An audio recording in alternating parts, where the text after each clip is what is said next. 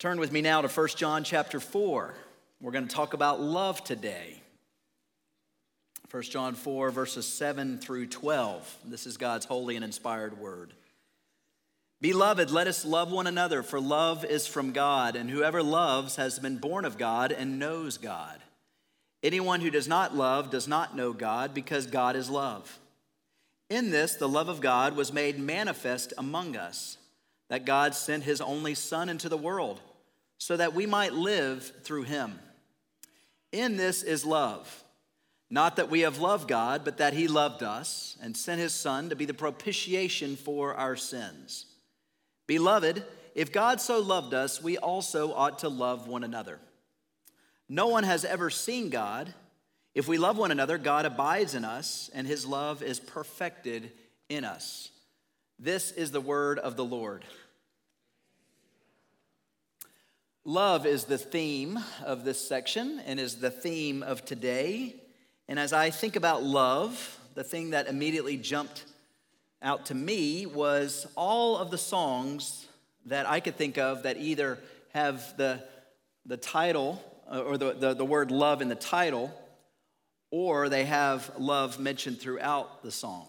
And there have been a number of songs that have been sung over the years in our American culture. Songs like, "And I will always love you," or "What's love got to do with it, got to do with it?" Or Elvis, "I can't help falling in love with you." Think about the classic, "When a man loves a woman,"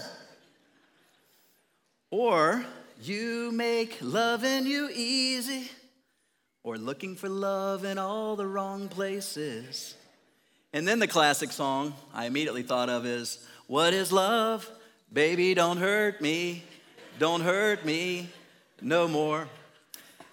Our society is enamored with love, whether it's Watch out, Cole, I'm coming for your job. Not really. Our society is enamored with love, whether it's songs that we sing, whether it's movies that we watch, shows that we watch. We are enamored with love. And I was thinking last night, I need a good example. This doesn't happen every week, by the way, where I'm thinking about my sermon the night before. But last night, I just could not think of a good example. And then it dawned on me of what week we're entering, and that is Valentine's week and Valentine's Day. And as I was thinking about Valentine's Day, it made me think about how Valentine's Day is a major staple of our American culture. But where did Valentine's Day come from? I didn't know until last night as I researched this. Where did it come from? There's a lot of different theories about the origin of Valentine's Day. The first theory is that it came from a pagan holiday with the founders of Rome who dedicated a day like this to the Roman god of agriculture, Faunus. It was a festival that had very little to do with love, but more to do with sexual immorality, so it was not good, a pagan holiday. Years later, the church, in response to this pagan holiday, they wanted to make it more Christian, and they celebrated a feast in February commemorating the death of Saint Valentine. Legend has it that Roman Emperor Claudius II executed two men by the name of Valentine on February 14th in the 3rd century. One story says that Valentine was a priest who continued performing weddings even when the Emperor Claudius had told him not to. The Emperor Claudius had issued an edict against a marriage in order to make sure his soldiers had no family ties. So they wouldn't get married, but they would be loyal to the military. Another legend stated that Valentine was a Christian. The other Valentine was a Christian priest, and he was thrown in jail because he had ended up healing this girl who was blind. And the day before he was executed on February 14th, he wrote this young girl a letter signing it, "From your Valentine." In the 5th century, Pope Gelasius I declared February 14th a day to honor Saint Valentine. And during the Middle Ages, the poet Geoffrey Chaucer, he wrote a poem that celebrated when people got engaged. He particularly celebrated an engagement, and he said that on Valentine's Day, it marked the beginning of the bird's mating season. The first Valentine's Day card happened in 1415. by a guy named Charles of Orleans. He sent this card to his wife while he was in prison, and that letter is still on display in the British Museum. By 1450, a valentine was the name of one's sweetheart. In 1610, gifts were given to your sweetheart. And then finally, in 1840, a woman named Esther Howland, she sold the first mass-produced Valentine's Day card in the United States, which later, in 1913, Hallmark Company claimed, and they added cards to their production list. Now we have the Hallmark Channel and a lot of chick flicks. I've seen a few of them myself. Guys, don't judge me. Now in America, a recent study was done that the average American spent just over $126 on Valentine's Day, so that might be you. Americans spend over $4.1 billion on jewelry on this day, $3.5 billion on date nights. Consumers also have been known to spend on their dogs, $367 million annually for their pets. There are 220,000 proposals, engagement proposals that happen on Valentine's Day. That represents 10% for annually. And this is the funny one I read. 15% of women send themselves flowers on this holiday. A lot there about Valentine's Day, but what I found interesting is there are many different theories about where it started, how it originated from, and who it originated from. When we think about love from the Bible, we know its origins. We know that God is the author of love. He started love. His very nature rings true of love. So the Bible has a lot to say about love, even though our culture is enamored with it, and we try to figure out what it is by singing songs or writing poems or whatnot. John gives us the answer today of what true love is. And he mentions three things. Love is originated by God, love is manifested by Jesus, and love is demonstrated by his people. As I mentioned a minute ago, the Bible has a lot to say about love, and whenever you think about the love chapter of the New Testament, what comes to mind? To me, it's 1 Corinthians 13. I've probably performed 90 weddings in my history thus far, and 1 Corinthians 13 is a common passage that you go to on that wedding day and that ceremony. It's mentioned, the word agape is mentioned 8 times in 14 verses. And you know that classic chapter, love is patient, love is kind, love does not envy, it does not boast, it keeps no record of wrong, et cetera, et cetera. It's a great passage, and it's known for being the love chapter of the Bible. But as I studied 1 John chapter 4, I realized something. 1 John chapter 4 should be the love chapter. Why is that? Well, the word agape, which is the word love, it's mentioned 27 times in 17 verses, 27 times from verses 4 through 21. And in fact, this section I read, John gives the imperative, you are to love one another just as God has loved you. 3 different times he says it in these few verses. So 1 John 4 should indeed be the love chapter of the New Testament. The first thing that John mentions about love is originated by God. If you look at verses 7 and 8, you can see where love got its origin from. Beloved, let us love one another, for love is from God, and whoever loves has been born of God and knows God. Anyone who does not love does not know God, because God is love. At the end of verse 8, John says it simply, God is love. Love has its origin in God. And just as light radiates from the sun, so love radiates from God. Love is God's very nature. And as you read through the New Testament, you'll see 4 different words that describe love. The first word is that of eros. Eros is mentioned throughout the New Testament, and it's described as that intoxicating romantic love between a man and a woman, a husband and a wife. That's what the eros love is. The second love word that you may come across in the Greek text of the New Testament is philia. And I find it interesting in God's sovereign orchestration. I didn't plan this, but we prayed about the church of Philadelphia a minute ago.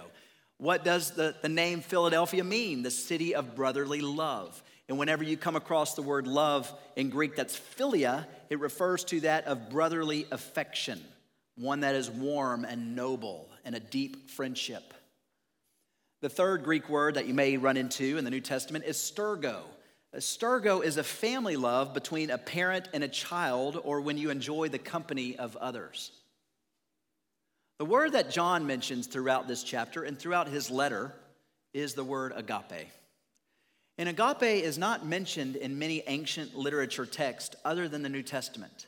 But the New Testament is saturated with this word agape. And why is that? Well, let's look at the definition of agape. It is the unconditional, selfless love that expects nothing in return. It's self-giving. It's others-centered. It's God's very nature. It's his essence. So when God says that he loves us, it's not, I love you if you do this, or I love you because you do this.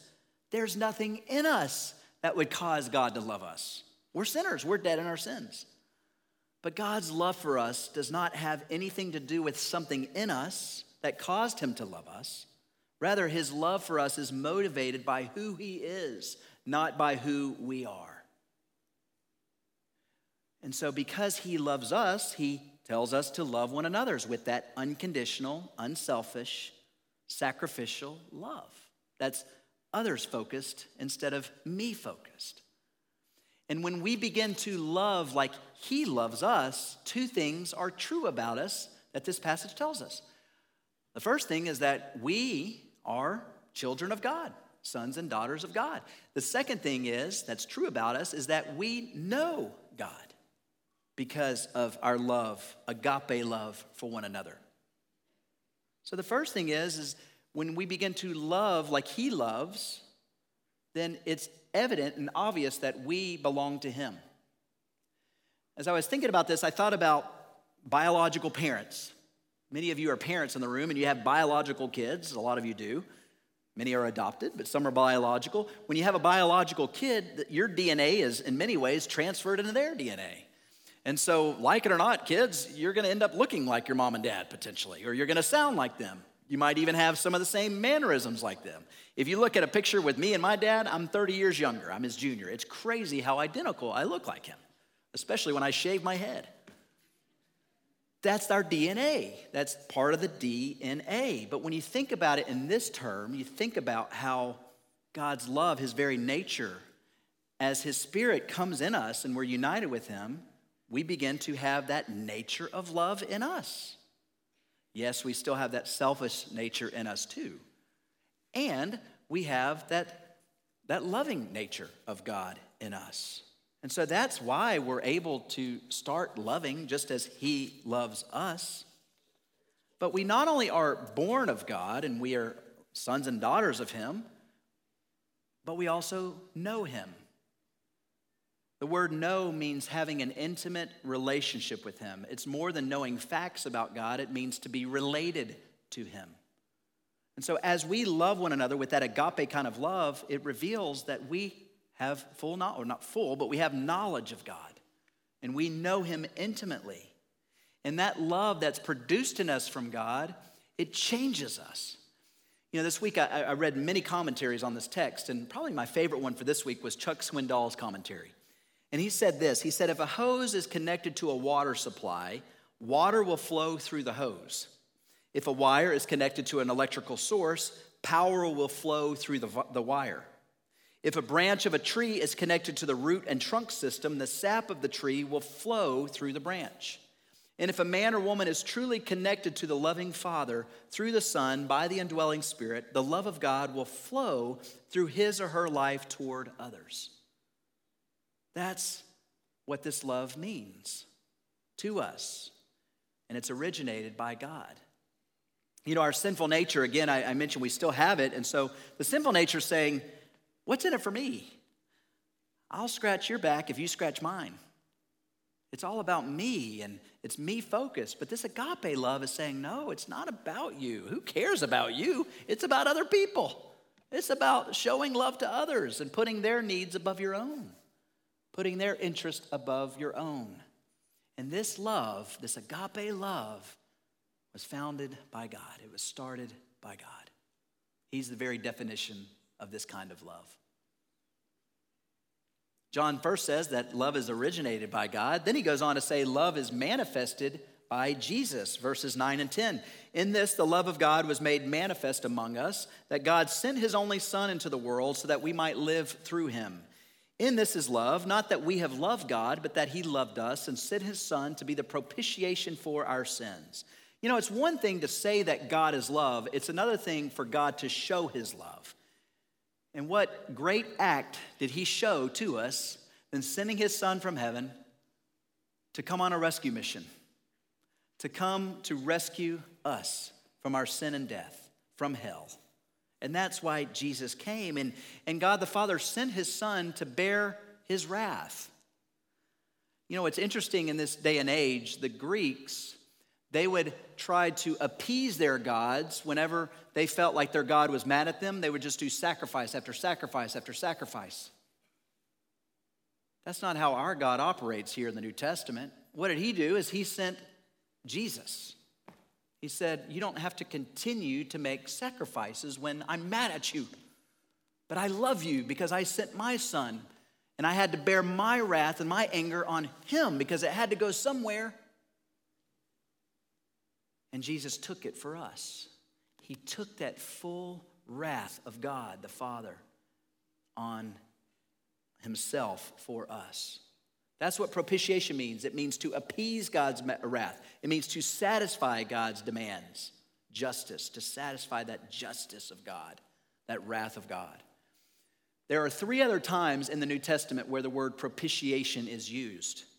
Romans 3:25, God presented him as a propitiation through faith in his blood to demonstrate his righteousness. Hebrews 2:17, therefore he had to be like his brothers in every way so that he could become a merciful and faithful high priest in service to God to make propitiation for the sins of the people. And a few weeks ago we looked at 1 John 2:2.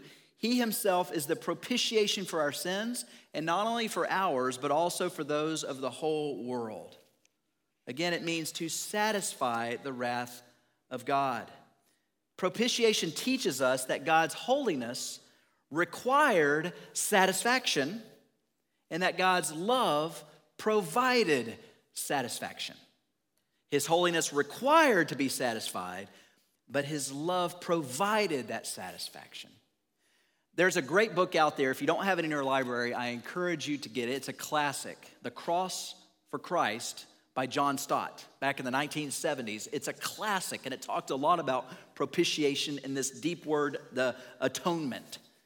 And there's a phrase in there I want to read, a quote that he has in here. He said, it is God himself who in holy wrath needs to be propitiated, God himself who in holy love undertook to do the propitiation, and God himself who in the person of his Son died for the propitiation for our sins. Thus God took his own loving initiative to appease his own righteous anger by bearing it his own self in his own Son when he took our place and died for us. That's a mouthful. But I really think it hits home. And the summary is that somebody had to bear his wrath because of our sin. But we couldn't do it because we're not perfect. It needed to be a perfect sacrifice so that we wouldn't have to keep going like the Old Testament days and keep slaughtering bulls and lambs and making that sacrifice. That's why Jesus came to die once and for all, to satisfy divine judgment. And he did that for you and for me, believer. As I was studying this concept of sacrificial love, I came across an example I had never read before. William Gladstone, back in the day, he announced the death of Princess Alice to the House of Commons. And do you know how Princess Alice died back in the day? Well, she had a little daughter. And this princess's daughter was seriously ill with diphtheria. The doctors told the princess, the mother, not to kiss her little daughter and endanger her life by having the child's breath be breathed on her. But there was a moment when her child, who was just in the same room as her, the child was struggling to breathe, and the mother completely forgot herself entirely. She took her little girl in her arms to keep her from choking to death, And rasping and struggling for her life, the child looked at her mom and she said, "Mommy, please kiss me." And without thinking of herself, the mother tenderly kissed her daughter. She ended up getting diphtheria. And just a few days later, Princess Alice died. You know, real love, it forgets self. Real love knows no danger. Real love doesn't count the cost. That's what agape love is. And it was manifested, it was made visible by Jesus Christ. Greater love has no one than this, that he laid down his life for his friends. Greater love has no one than this. That's the greatest act imaginable, that Jesus would lay down his life for his friends, for you and for me. Stephanie, on our wedding day, she got me this ring, and in it was a surprise. It says Song of Songs, chapter 8, verses 5 through 7. It's just engraved in the inside of it. And the reason why is that was the passage that our pastor preached. And if you go to Song of Psalms, chapter 8, you'll learn all about love. And there's a verse in there that says, "Many waters cannot quench love, but neither can the floods drown it."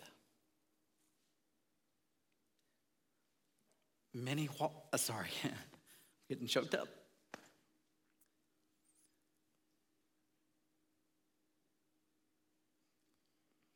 Many waters cannot quench love, neither can the floods drown it. That's love. Song of Psalms 8. Read it, verse 5 through 7. Read it, and you will understand what true love is. The third thing that John mentions is that love is demonstrated by his people. Verse 11 and 12. "Beloved, if God so loved us, we also ought to love one another. No one has ever seen God, and if we love one another, God abides in us, and his love is perfected in us." What John is getting at is that love is demonstrated by us. The love of God, this agape love, is demonstrated by us when we show grace to others. You know, it's not this whole idea that if I scratch your back, you scratch mine. But instead, God wants us to pay it forward. You know, God does not expect us, and he's also not saying that we can pay love back to him. I mean, he wants us to love him, right? He's pleased by that, but he doesn't need it. But instead, God wants us to pay that love forward. You know, when I was a teenager, it was a classic movie called Pay It Forward. And there was a social studies middle school teacher, and he taught his class this concept of paying it forward. That when you're given a gift by someone, go, instead of giving it back to that person, go and give it to somebody else, or go do something, a random act of kindness to somebody else. And that movie is a classic movie because this little boy, he ends up going and he serves the homeless and he does all these random acts of kindness. And the boy ends up catching something and he dies. Well, because of his pay it forward lifestyle that he lived, at his death, the whole town changed. And the whole town ended up doing all these random acts of kindnesses to other people. And it just spread like wildfire. That's what God's getting at here. True love is demonstrated by his people, us, the believer, when we go and love one another, when we pay it forward. And that's what God wants us to do. Again, it's trying to be others-minded and others-focused and not focus so much on me. You know, this weekend, Steffi and I, we got to go and be in Kingsport. I spoke at a marriage conference for about 20 military couples, and we came back this morning, believe it or not. But I got to speak on the 5 love languages. And I do these retreats about 6 times a year for these military families. And this is one of the curriculum we use. If you've never gone through the 5 love languages, I would encourage you to do it. I mean, they have books for children and teens and singles and married and probably aunts and uncles. No, Chapman has a book on every kind of relationship out there for the 5 love languages. But as I was teaching this to the families, it was interesting because every time I teach this curriculum to people, I have them take the test. And they score, and there's 5 different love languages you can have. You can have words of affirmation. You can have quality time. You can have receiving gifts or or acts of service, or even physical touch. Those are the 5 love languages. So we have these couples take the test, and every single time I ask the question, okay, what did you score? And they tell me what they scored and what their primary love language is and their secondary love language is. And then I ask them, how do you express love to your spouse? And they'll say, oh, by my love language. That's how I show my love to them. And then almost every time I'll ask the spouse, okay, what did you score? And it's opposite. Or they don't really, they don't really respond well to the other person's love language. And it's fascinating to me because the person who shows the love oftentimes expresses it by how they like to be loved, instead of knowing how their spouse likes to be loved. It's a natural thing. But when you begin to enter the other person's world and discover how they like to be loved, and you begin to express that kind of love to them, they begin to draw towards you as opposed to be drawn away. I really think it's a genius concept. It's not perfect, and you can change throughout your life, but it's a great tool for your marriage and for any relationship that you're in, really, because it teaches you to be others-centered, to be others-focused. And Gary Chapman in the book, he said, love is the attitude that says, I am married to you, and I choose to look out for your interest. I'm married to you, and I choose to look out for your interests. That's what agape love is. When John said, beloved, if God has loved us, so we ought to love one another, that's what he's talking about. To enter the other person's world instead of thinking about what's in it for me. He goes on in verse 12, it says, no one has ever seen God, and if we love one another, God abides in us, and love is perfected in us. No one has ever seen God. Do you know what that word seen is in Greek? It's theomai, which is where we get the word theater.